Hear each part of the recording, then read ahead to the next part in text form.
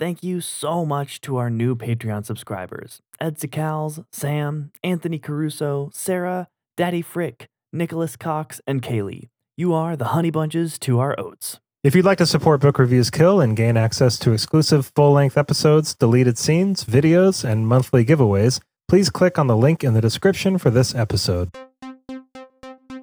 Hello, and welcome to Book Reviews Kill, a podcast about fantasy, sci-fi, and horror novels. I'm Chad. And I'm Evan. And you are listening to the Monday Morning Minute. And this week in fictional news, according to HBO, the first episode of The Last of Us, it was HBO's second biggest premiere since 2010, drawing 4.7 million viewers. Ooh. Good for The Last of Us. That's great. It seems like they put a lot of love into that show. Yeah. That's a great story. Hell yeah, that's awesome. It's good to see. And they needed to, because that is a very beloved game. Like, there are millions of gamers who are all over that game. It's my brother's favorite game of all time. Oh, really? Which is saying something, because he's a pretty avid gamer. And like, I think it kind of falls into the category of gamers that really like a deep, meaningful, emotional story. Totally. Yeah, I imagine he probably doesn't have like a ton of time for video games, so like he kind of gravitates towards the ones that are going to hit the hardest, right? Totally. Yeah. He's got 4 kids, and I didn't know what. I didn't know that. He bumped out another in the last like 9 months or so. I always get confused when I see the last one. I'm like, whose baby is this? Like, because like my sister has 2 now, and it's like there's just so many children. The Klein clan groweth. But I watched the first episode of The Last of Us, kind of leading into what I've done for the week. I'll just start there. And man, it was awesome. So I've only ever played, before you send me a bunch of like hate-filled emails, I was borrowing it from my brother, and he had some time off and wanted to play again. So I gave it back to him, which is why I'm going to blame me not finishing it. But I played about half of it. And the first episode was awesome. And it tracked the story of the game like very close as could be expected for transferring something from game format into watching format.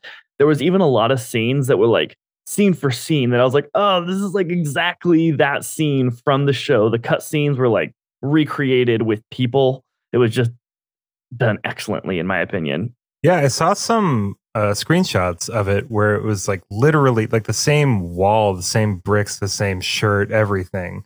Yeah, the same graffiti art in the background, like just everything to pull you into the world that the game did, the show did, and man, it hit hard. It hit very hard.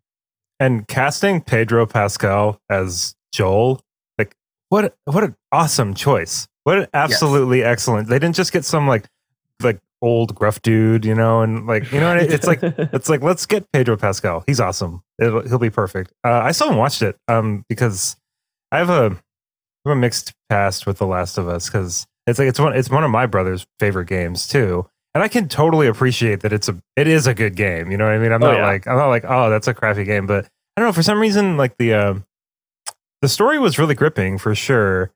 But I couldn't get into the gameplay very much. It just felt like it was too bossy. You know what I mean? It was like, all right, you have to go stealth mode now. And it's like, I don't really want to. But anyway, too bossy. I don't know. It's very nitpicky, like video gamey stuff, that doesn't matter. But it's just personal preference. But I'm also not a very big fan of watching adaptations without having read the source material or gone through the source material. So I have The Last of Us remastered for PS4. You purist, you. Yeah, I think I'm just gonna play it because I know it's good. I'm just like, I don't know. I feel like I'm just kind of an ass about video games, and like once I get in my head that I don't like something, I'm like, I'm never gonna try that again. But I did that with Dark Souls, where like my brother let me the first Dark Souls, and I tried it for like half an hour, and I was like, this is the dumbest game I've ever played. I can't stand this. You know what I mean? And I just thought of all the reasons why I didn't like it, and then I tried Dark Souls 2, and I was just like, why do people do this? Like, this is the dumbest thing. I can't believe, seriously. And then I played Dark Souls 3, and I was like, oh, okay. I think I get this. And then I played all of them, So I think with The Last of Us, it might be that situation. It's something that's that highly acclaimed, I think it's worth a playthrough. You don't necessarily have to agree with its acclaim, but I think it's worth giving more than, because I don't think I put more than like an hour or two into it, Like, there's a lot of cutscenes, man. There's a lot of cutscenes in it. Yeah, I mean, it's also true at the same time of what you just said, that like not all games are for all people, So it's like, while it's a great game, you don't have to necessarily like it for you. they do a very good job in the game, and I was delighted to find that they do the same good job in the show of having like this danger around every corner at any instant feeling. Yeah, We were just totally. like kind of like, okay, like you're constantly tense. We're just like anything bad could happen, everything bad could happen at any moment. And the show kind of captured that really well. I also thought it was really interesting when the event happens because it covers like day one of this plague, Yeah. fungal plague Oh, that's taking over pretty the cool. planet. Yeah. Yeah. Wait, isn't Um, that how the game's? That's how the game starts too, right? He's with his Yep. daughter, and okay, yeah, Yeah, totally. totally. And yeah, then it kind of sets up why he is the way that he is later Yeah. on, you know. I thought it very interesting in the show and in the game, but though I didn't notice this in the game. I think it's 2003, 2004 when it was when the timeline of it, and it's pre Oh. social media. And so when everything bad is happening and there's like cops racing by and like Harrier jets and stuff Oh. going like over them, there everyone's just kind of like, what is going on? And they like go back inside, like, whatever. And it's like Oh we yeah. would be looking at our We phones would like, know what's happening immediately. right now, Yeah. you know? And it was kind of like reminded me not to take for granted the blessing that is, you know, news traveling just lickety Instantly. split. Yeah, you know, it's kind of cool. Well, I've got my PlayStation hooked up to my monitor in my office here for, when I want to take breaks from doing stuff. And I think I'm just going to install The Last of Us and give it a go. I think it's time. I'm just going to do it. I want to watch the Should. show. Like, I think Pedro Pascal's in it. Yeah. Yeah. Like, He has one of the rare like qualities in acting too, which is hard to do and even harder to find, which is he can give you entire conversations of thought and emotional spectrum without saying anything, which is important because Joel's yeah. kind of like the strong silent type, you know, and he has like so much emotions and depth to him, but without words. And Or few words at um, least. with few words. And Pedro Pascal, am I saying that right? Pedro Pascal? I think it's Pascal. Um, Yeah. Pascal, yeah, he captures that perfectly, and he has this face that you can just like learn so much about what's going on inside him without him having to say anything, you know, and that's a rare talent as an actor, I feel like. Did you know that he's the Mandalorian in the Mandalorian What? show? Yeah. Really? Yeah.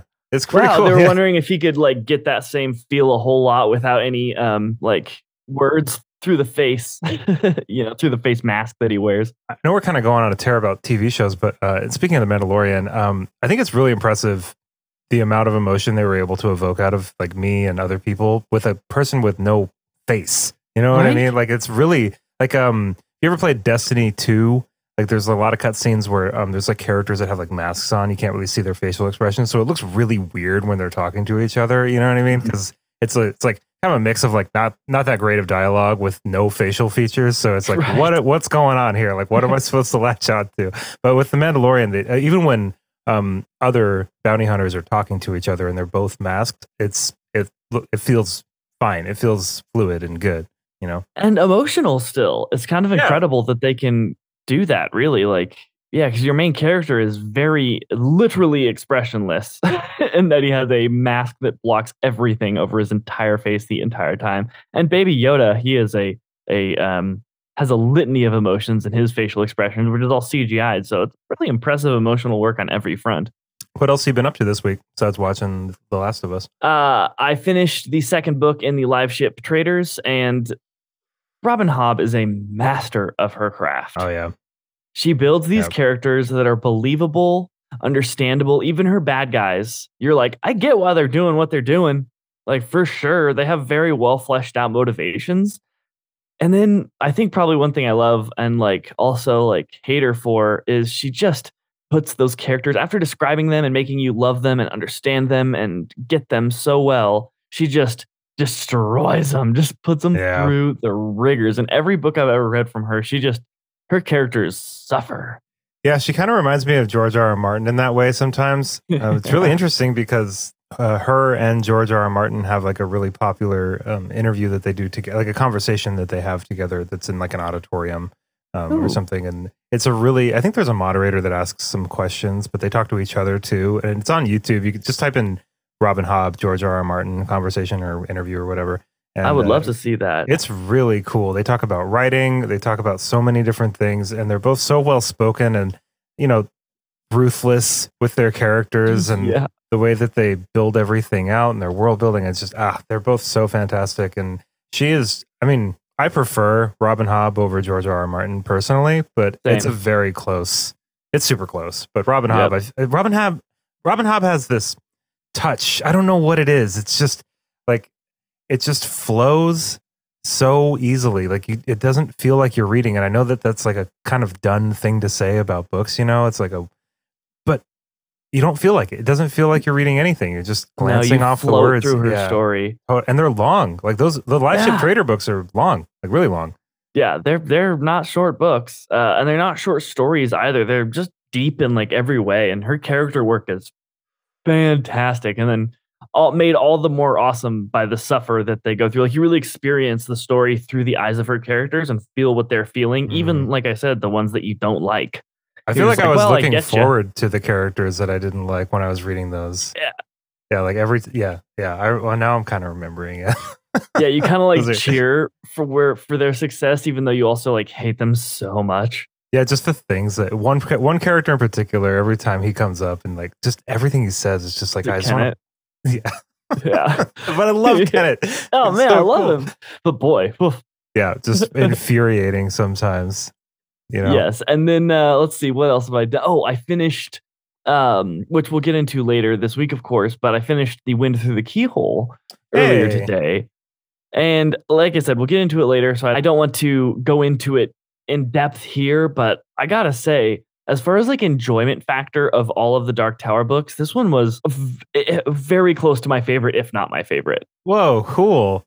Yeah, though it has nothing to do really with the story. Like it's literally a story within a story.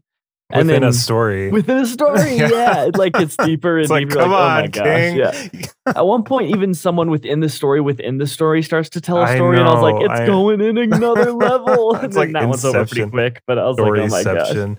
Yeah, Storyception.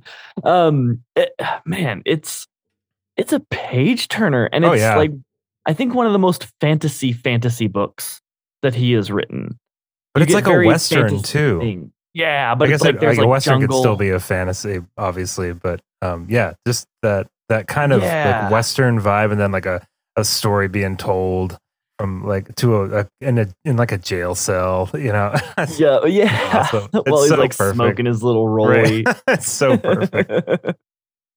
Yeah, and it's violent and bloody, and like I said, it's very magical. Like the story within the story, at least, is like very almost like a fairy tale kind of. But it is a fairy tale. Yeah, it's one that his mom had been telling him. We can go into it in another episode. We're getting carried away here. But, and I think it has some like call outs to the Man in Black and the main storyline as well. Like I think so anyway. So I'm really excited to talk with you more in depth about that. So and that'll be our last Dark Tower episode. And I know. So sad. It was very sad. When I finished it, I was just like, man. Yeah. Like, now you're done. Sad about that. Yeah. Now we're done. I am. Anyway, what have you been up to this week? I also went through the Keyhole. It's awesome. I'm happy to have finished the Dark Tower in its total entirety. But I'm also, it's just, I haven't had a book hangover this bad in a while. Same. I think after Senlin Ascends, it was pretty rough. After Greenbone was difficult to say goodbye to those characters for sure. But this one, because this is my second read through, so yeah. But I hadn't went through the Keyhole, so we'll have a cool episode because we both haven't read that, so that'll be nice. I am also very excited to go over a book with you of the Dark Tower that you have not read too, so that'll be a really good cap to the story as a whole, you know, though it is with great sadness. That's okay. We end. Because we're about to start the Texicallan duology by R. Katie Martin, and I started the first book in that duology, A Memory Called Empire. It's cool. It's really cool. Yeah. I'm like 40 pages into. I started it this morning. Okay. So I'm like 40 pages into it. The prelude was really great. This first chapter that I'm in is really great. I can tell already that there's a glossary in the back, which I'm glad I'm telling you now, because when we read the first Lycanius book, you didn't know there was a glossary. No, I didn't. I was like I'm creating my own like dramatis personae, I know. glossary, and just trying to stay up with the things and still somehow being confused like a fool. But yeah, with Texicallan, I can definitely tell there's a lot of terms in here, and words and terms and names and stuff are spelled very strangely.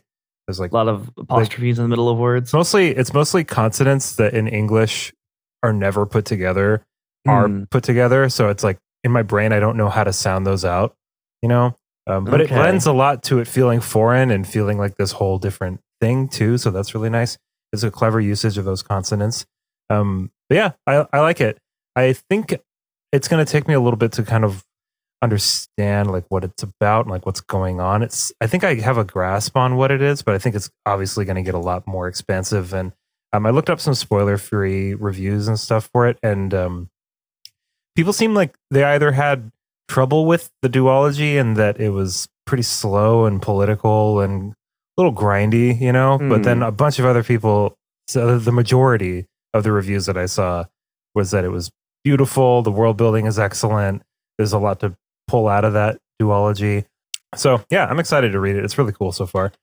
The author is a archaeologist, A, maybe? It has something to do a with history, I Byzantine remember. historian.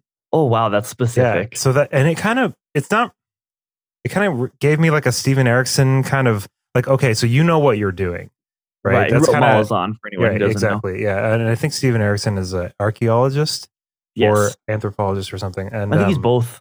oh, wow, that's pretty cool. Yeah. But, yeah, Lots so of pottery. yeah, Arcady Martin is, you know, very schooled and learned when it comes to a lot of this kind of content that she's putting in these books. So I'm really excited to delve into it. I think I'm just gonna like keep a notebook by me and kind of take more extensive notes than I probably would have, so we can get the best possible podcast. Because I don't want us to just be like, that was cool, but I don't know what was going on. You know, that's not a very good episode. What? Yeah. And then I finished Pride and Prejudice, which is I think I'm gonna make a podcast episode about it, like a short one. I'll review it on TikTok and Instagram and stuff. Wow. I'm so happy I read it. Man. Is there a reason that it's a 200-year-old book that is highly acclaimed still? Yeah, it makes a lot of sense actually. Okay. I mean, so it's funny because I really enjoyed the story. I really enjoyed Elizabeth Bennet, the main character, is awesome. Mr. Darcy, great. Like watching that whole situation. Like a lot of the other, like Jane is really great. Elizabeth Bennet's dad is like hilarious. You know, there's a lot of really funny moments in that book. There's times where it reads really modern, like the subject matter, like what they're talking about and how they're feeling, could have been in a book that was published today about today. You know, which Oh, was wow. really, it was like comforting almost. It was really nice to read about, like, yeah, these problems have just been around. Doesn't matter what time it's in, you know, like some people just kind of like cool on you sometimes and you're anxious about it. And, you know, sometimes you feel a certain way about somebody, but then you learn more about them and then you're like, oh, maybe they're pretty cool. And it's Huh. like, it's probably been happening since before the 1800s too, you know, like it got me thinking of like, okay, were people in like the 1100s like dealing with this kind of stuff too? And, you know, Right. with different context, obviously, and different kind of like cultural standards and norms and things like that, obviously, but a lot of the same kind of like inner vague feelings about other people and relationships and things like that. So yeah, it was really good. I will say, it was a little bit of a chore to read, and I think that's a consequence of like my own reading habits and a lot of the contemporary genre fiction I've been reading. It's all very like efficient, and you know, it's not easy to read, but it's mostly clear, you know. And so because this is so old, there's just kind of like stuff. There's like commas in weird places that where I'm like, I have to like go back and read a sentence because I just in my head reading it, I like paused at that comma, and it's like, you don't need to or something. Right. And then Okay. there's like I didn't know what the word felicity meant until I started reading this book, but she uses it constantly. And Can you illuminate? like somebody's felicity in a situation is like the amount of like happiness that like they're ecstatic, they're really happy about something. Oh, okay. But I didn't know what that was.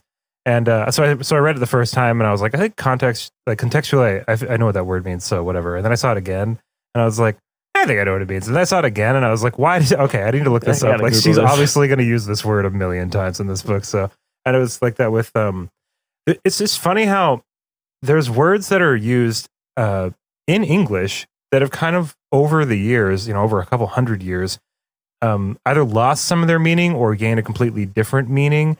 Like condescending today means you're being kind of like rude to somebody. It's got a negative connotation to it. Totally, like patronizing and Right, but it did back then, I think too. But like she also uses it in different ways as well, like condescend, almost in like a way that somebody decided to do something that they didn't really want to do. You know what I mean? he condescends to do so. Exactly, Yeah, and totally. it's like you could still use the word in that way It's today. like a verb. Yeah, exactly. But it's like we don't really use the word. Sometimes we do, but it's very rare. It's not as usual or as frequent as we would use condescending in the term in the way that it's used today. Right, like I would condescend to clean the bathroom. Right, and it's like if you said that to me, we were roommates or something, I'd be like, "All right, why'd you use that word?" Yeah. But yeah, so when I say it's a chore to read, I don't really mean like I had a really difficult time with it or anything. It was just it took me longer than a normal like 360 page book would take. And I read like the intro and the appendices and things like that too. So yeah, I'm really happy I read it. I actually listened to it on audiobook, like a good like third of it, which was kind of in a weird way like easier. Because I mean, obviously, it's so easy to find an audiobook for Pride and Prejudice. It's 200 years old. Like, just go on YouTube and it's right there. There's like a billion of them. So I was kind of like on the fence about it, and I was like, let's just try it out. Like, I want to get whatever full experience I can with this book, and hearing it read to me might be kind of cool too. Like, if you're reading Shakespeare and like watching a movie or a play of that Shakespeare play that you're reading. And for some reason, the audio was a little bit easier to follow. It's interesting, like because it was being read to me. I don't know. I think probably what that is when you're reading, you tend to, unless the story sucks you in, you kind of go into like the like a zone, you know, where you're not even reading the words, you're just kind of going into it. Which it sounds like this was written in a way that it might have been hard to accomplish that, probably due to the old Englishy style and punctuation. It happened, but it wasn't. It wasn't happening very often. Like I did have parts where I was just kind of gliding through it because I mean Jane Austen really was a fantastic writer. I mean, there's a reason, like I said a little bit ago, that it stood a 200-year-old test of time. I mean, she knew what she was doing, absolutely. Totally. But yeah, it's just I don't know. Like I didn't go to college. Like right. like, well, you weren't born 200 years ago. Yeah, like either. I'm trying my best here. You know, like I read like fantasy books. You know, not saying fantasy books are any more. Like, I'm not saying fantasy books are more simple in their themes or whatever. A lot of them are way more complex. And there's not like, there's a lot to this book, but like the actual plot, you know what I mean, is like pretty straightforward, which is weird because it felt longer than it was. Because there's like whole chapters where, and they're important chapters too. I'm not saying that they shouldn't be there, but it's just, there's whole chapters where like Elizabeth walks into a room and then somebody's just like, you didn't have a housemaid growing up? Like, gross. And then that's the end of the chapter. And it's like, why was that? Okay. I mean, okay. I feel like that could have been in another chapter, but whatever. Right. Anyway, well, I think that why that probably was, at least my hunch, is like when you're reading things, you tend to take it, unless, like I said, you're in that zone mode, you tend to take it word by word and then you piece together in a meaning to it. But when you're listening to things, you don't really like, as you're listening to me talk, you're not like listening to me talk. You kind of listen to the sentence and then digest it as a whole concept. Totally. And so it was easier to do that, I think, probably hearing it just from the way that we hear differing from how we read. Interesting. Yeah. Yeah. We're not like piecing the individual words together. We're just understanding it as a concept because we speak faster, maybe. I don't know, but that would be my hunch. Yeah, I'm really excited to read Jane Eyre. I think I'm going to read Jane Eyre next month, but I don't know if I might read something a little shorter because we have a bunch of books to read next month. We have a lot going on next month, and everybody, you'll find out more about what we've got going on next month. We got some really cool things coming. We've got some news for you. Yeah, some cool things are happening. But Chad and I really need to like, sit down and read and work on this stuff. Like we've been doing all right. But yeah, me getting sick really threw a wrench into some gears. That wasn't great. But yeah, we're back on track now. Toxicons coming out soon. And then Inheritance by Christopher Paolini. The Expanse, the first episode of The Expanse is coming out on February 15th, as long as Chad and I keep to our schedule. Dream Blood duology after Inheritance while we're reading The Expanse. It's going to be great. So excited. And then Faithful and the Fallen. Woo! BRK got struck with COVID, but it did not hold us back. We shall carry forth and continue this palaver one after another. Prig as can be. Also, I'm not done with Babel 17 yet. Man, I don't know, Chad. I'm not gonna DNF it because I'm like 40 pages from the end, Right. But I can do it. And it's not that I don't like it. It's like it started so strong and it was so cool and it was so interesting. And I was just like, I found my new favorite science fiction writer. This is so cool. And it's too much. It's not too much. It's so spacey. It's like the spaciest thing I've ever read. Oh. And not even spacey in like it takes place in space. No, it's like it's really heady and the conception spacey. Like Samuel Delaney is so smart. Like it's a book about language and he's playing around with the language and he's playing around. And I think I get it. You know what I mean? Like I think I get it, but also I think I might be struggling a little bit with like how I get it. I'm pretty sure I'm right there with him. Written on like a satire of a satire level. Man. Like it's so deep. Well, he's like using the narrative and like the structure of what he's doing. And I think he does it kind of in Dahlgren as well. Which is a much longer book. It's like 4 times the size of this book. But so I feel like at least with my initial experience with Delaney, he seems to have like this kind of like plot going and some weird things happening and weird descriptions for things. And then like the whole narrative of the book is like kind of saying something else too. And it's not necessarily like a theme that's running through it. It's like the way he's like structuring the book, and you know what I mean? It's right. It's a lot. It's like it's one of the densest like 200-page books I've ever read. And I'm going to get through it for sure. But yeah, my enjoyment level of it definitely dipped like quite a bit because I thought I was in for kind of just like some classic like retro sci-fi. Some sci-fi. No. Samuel Delaney really brought the heat in this book. But I mean, if you're listening right now and you're interested in reading something super heady and spacey and deep and like playing around with language and like what is language and how do we interpret the words that we're saying and what do those words mean, and it's a great sci-fi book by a true legend of the genre. And I've been meaning to get to Samuel Delaney for a while. I don't know if I'm going to read Dahlgren because in the beginning of Dahlgren, I read the first little part and like William Gibson is just like, I don't know what this book is about, but it's really cool.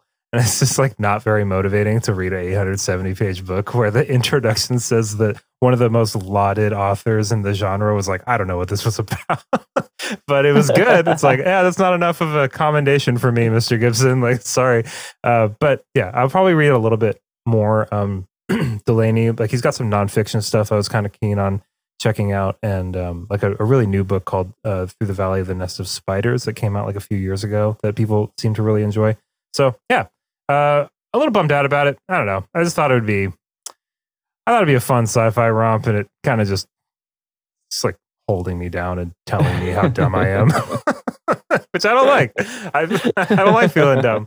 What else have I got going on? I am rewatching Game of Thrones, as you know, and so my partner Effie was not into watching Game of Thrones. We've been dating for a little while, and throughout pretty much our entire relationship, I was like, "We got to watch Game of Thrones. Like, we got to watch it." In fact, and if I might interject to the one part of the story that I have any involvement with, we were about to film an episode, film too, I guess. We were about to create an episode, and Evan called me and was like, "Hey, my partner has finally agreed to watching the first episode of Game of Thrones. Excited. Can we do this tomorrow? Make this episode tomorrow?" And I was like, "Of course, man, because if you can get her to watch 3 episodes in a row, then you'll have a Game of Thrones partner for life, which would be, fantastic." Oh, it took like half of the first. I knew, like when I called you, I was like, we just got to get through this one. Like I know if we just get through episode 1, like when Jaime pushes Bran out the way, and her, just watching her reaction to like all these things, because she just had zero interest in the show, so she wasn't like part of any of the conversations about it or anything, so she doesn't know anything. Like she doesn't know anything at all. So in that light, we were watching season 3, and we went over to my brother's house, and Vaughn was like, "Let's watch the end of season 3 together because it's epic, and we should all watch it together." And so I don't know how Effie didn't put this together that something really messed up was going to happen because we were like going to a different place to watch it. Right, you know what I right. mean? So we like go over to Vaughn's house and we watch like episode 7 and it's fine. We watch episode 8 of season 3 and it's fine. You know, and we get through most of episode 9, and like everybody's all chipper and it's a wedding. You know, and even like Rob Stark's wife is just like, oh, I'm pregnant. It's a boy. And what should we name him? And like, let's name him Eddard. And you want to teach Eddard to ride a horse and everything. And then, so she's just sitting there like totally enjoying it. Right. And in my head, I was like, all right, this is going to be bad. I know it's going to be bad, but I think it'll be fine. Right. Because everything else has been pretty okay. You know, she was really shocked at the end of season 1 and there's some other pretty shocking things, but you know, she was a trooper through it, you know? So everything's pretty groovy until one of the Freys closes the doors to the hall. And then they start playing Reigns of Castamere on like that cello.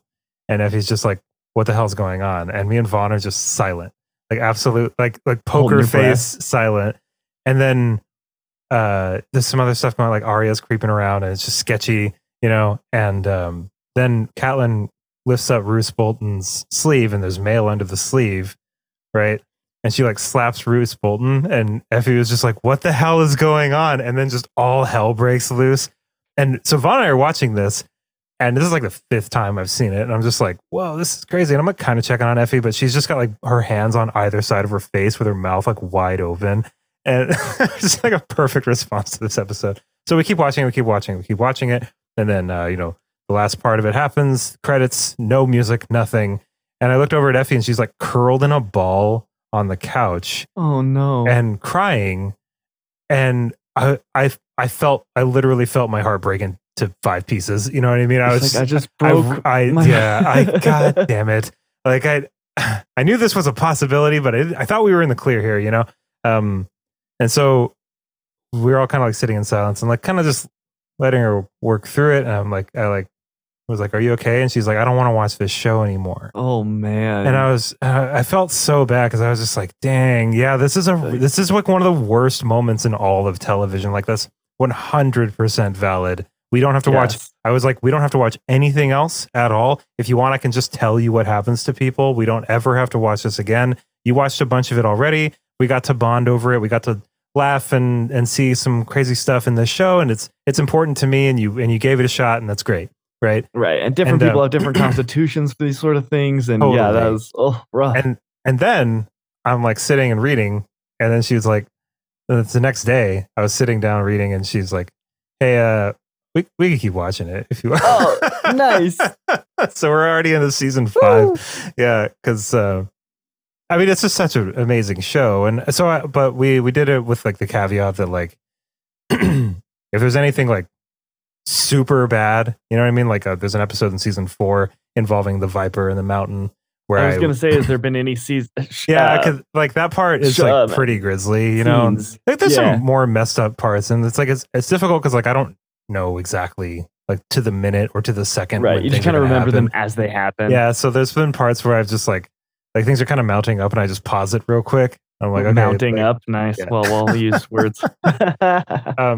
So yeah, like the Viper and the Mountain episode at the very end, you know, I hope you turned the volume down on that one. I just muted it and like told her like, hey, just look away for like 30. I'll just tell you what happens. And then we can move on because this is like pretty brutal. So grisly. Yeah. Man, what an amazing show. I'm really excited to watch. I'm going to rewatch House of the Dragon with her too. And I've been kind of like, I don't know. I feel like I've been kind of building it up, you know? I'm just like, Game of Thrones is great, but House of the Dragons is like art, you know? It's so silly. Which is weird. I put them on par with each other. I think House of the Dragons takes a little bit more like lead in terms of awesome because there's so much dragons and they're awesome.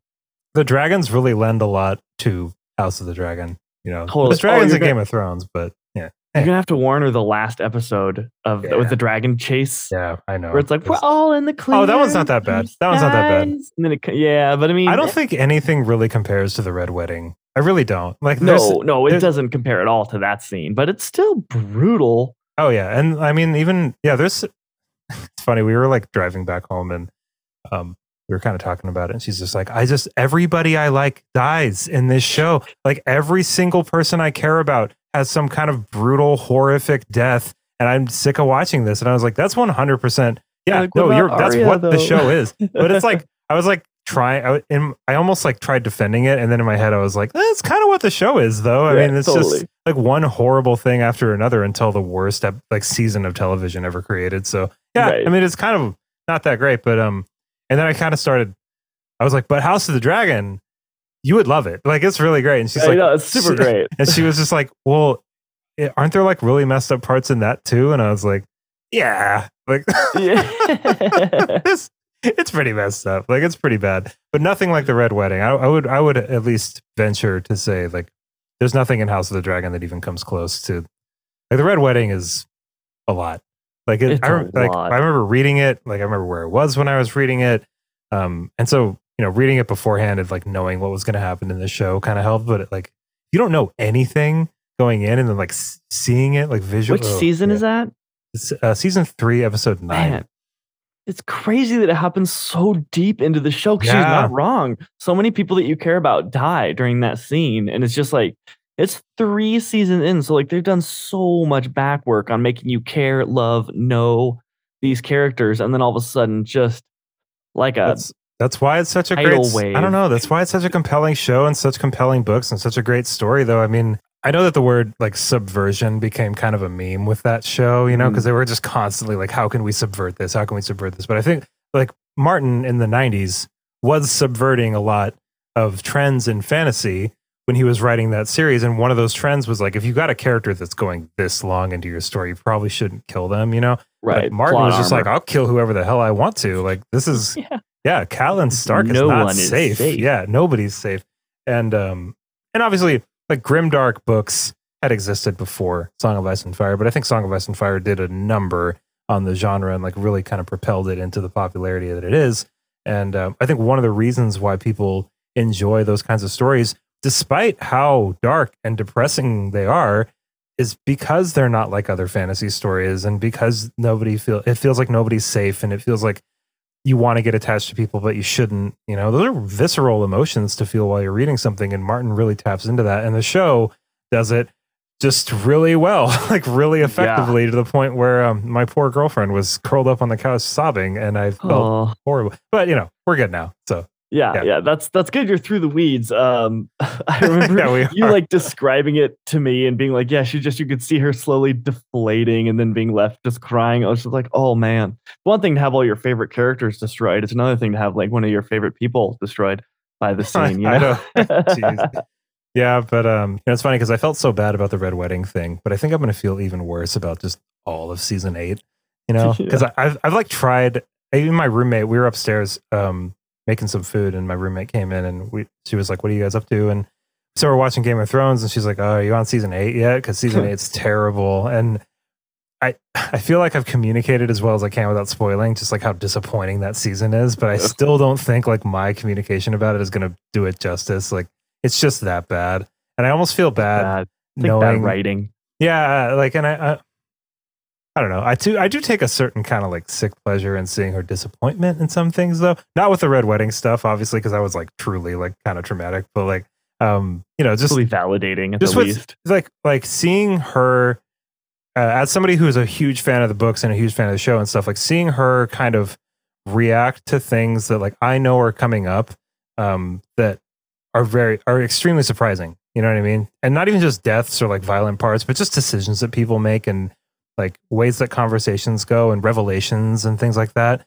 There's a lot of twists in that show, and that's what keeps it going the way that it does. Like, apart from the brilliant visuals and acting and music and sets and everything, obviously there's a lot that goes into that show. But I would say the thing that kept people coming back to it was that they never knew what was going to happen in every episode. There's just, you have no idea on your first watch of or read through or whatever, anything. Like no one is safe. Yeah. No decision is too ridiculous. No, not at all. But now that I've ranted for a really long time about Game of Thrones, I think it's time for the fictional fun fact. Wonderfully so. Never prevent your rants, Evan. Oh, yeah. I'll do it. Okay. Fictional fun fact of the week here is one that I like, actually, as it strikes near and dear to my heart. Terry Pratchett famous for his creation of Discworld and the stories that take place within, is in fact an avid gamer himself and lover especially of the Oblivion series. So much Like so, Elder Scrolls? yeah, Elder Scrolls, yeah, and Oh, Oblivion that makes specifically sense. that game, yeah. So much so that he has gone so far as to become a modder and active in the modding community, as that game is What? famous for giving players access to mod it. So for those who aren't maybe avid video gamers listening to this, modding is the builders of the game give you creation to the like tools they use to create the game, because they typically create like a platform, like little that have all the building blocks. Here's all the dressers available to them. Here's all the textures for walls, that sort of thing. And then you can go in and kind of build whatever world you want, add on to the game, and then you like import that into the game so it becomes part of the greater game overall. And so the modding community is pretty famous in the Elder Scrolls series, as you get like access to their whole building block, their whole library, and you can just kind of go to town, build whole side quests, characters, and get as deep with it as you want. There's things like people have created weather for the game that you can import, and just really cool stuff.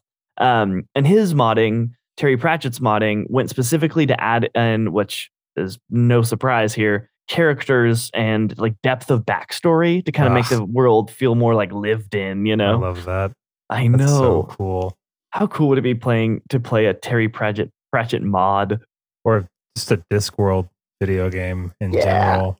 That'd be amazing.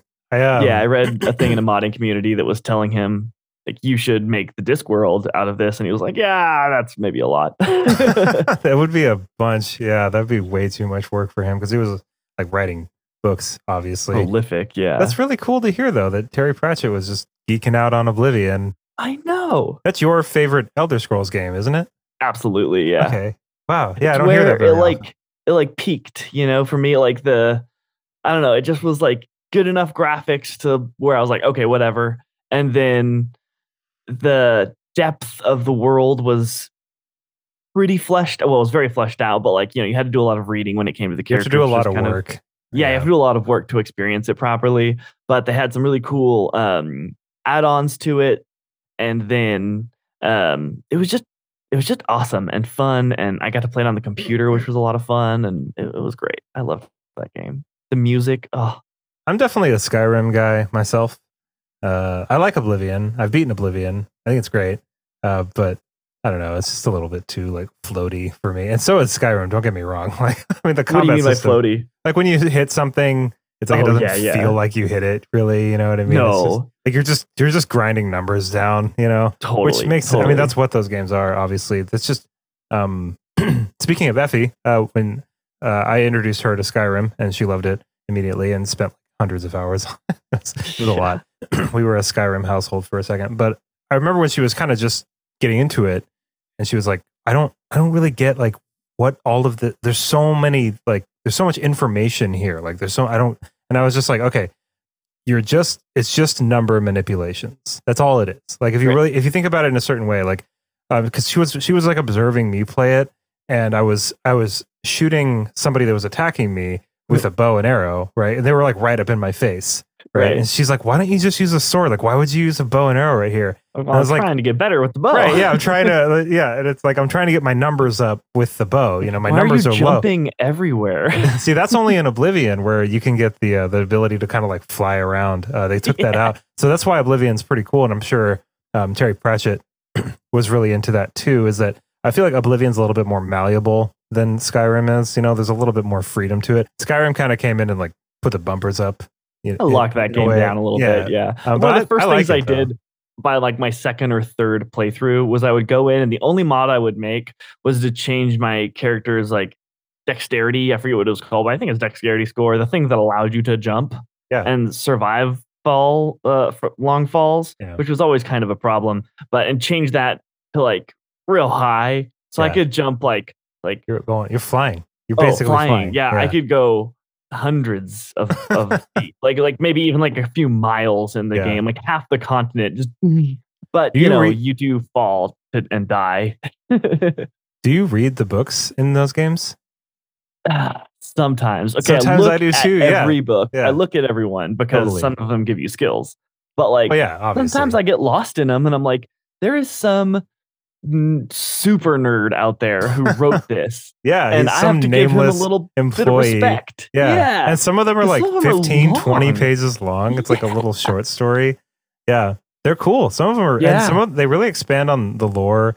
Like Elder Scrolls lore is pretty deep. You know, there's a Totally. lot there. And so like the lore of like Tamriel and the wars that have been going on, like the Succession Wars and like everything with like the Aldmeri Dominion and things like that. And the way that the kind of like geopolitics of these different countries and lands work on this big giant continent, and like it's there. You just got to Totally. kind of dig through it. Dig But through then it, some of the which books, is cool because you some can of- kind of do it as much as you want or as little as you right, want. yeah, you that's a know? really good way of putting it into the game. But you know, some of the books are pretty boring too. Oh my But gosh. they're not like great. You know, it's just like No. it's like a catalog of somebody's like fishing habits or something. You know, and it's- Yeah, or like the okay. diaries are the worst. Yeah, the diaries. Well, it depends. If it's a diary that's really related to like a main quest that you're doing, those are fine. I like reading Totally. those because it's like I feel like it feels much more like a role playing game where I'm like, okay, so I'm on this quest and maybe there's some information in here, and sometimes it's like make sure to check behind this waterfall for this chest. Then you really wouldn't have thought to look behind it, so you kind of mentally just store that away until They award until you. do. Yeah, exactly. But I mean, you know, that game. I put a lot of time into it. Oh yeah, dude. It's At like one point, why I I like bought a Switch. cleared a building and made it my own, and then I like took the time to like arrange all of the like, what's the dwarven Dwemer. Dwemer? Thank you. I had all like the Dwemer gear and stuff, even the sets that I couldn't use for my class. And I would like put it up on the wall, and it was all like organized. You like walk into this epic room. It was like the lootiest of lootiest Oh, yeah. houses. That was just great, and it was just done for my own like satisfaction to stand there and be like, "Look, a full set of Dwemer armor." So before we head out here, I just want to ask you, while we're talking about all this stuff, and this just kind of occurred to me, but when do you think Elder Scrolls 6 is going to come out? I feel like Elder Scrolls 6 is like the Doors of Stone or Winds of Winter of the video game world, or like, you know what I mean? Or it's kind of like Portal 3. It's like a joke at this point. Right, it's like it'll come never. Boy, I hope soon because like Oblivion. But I mean, okay, here's the thing, right? Skyrim, that's the latest one that came Around out. 2011. 2011. It 11 is years still a ago. $60 game.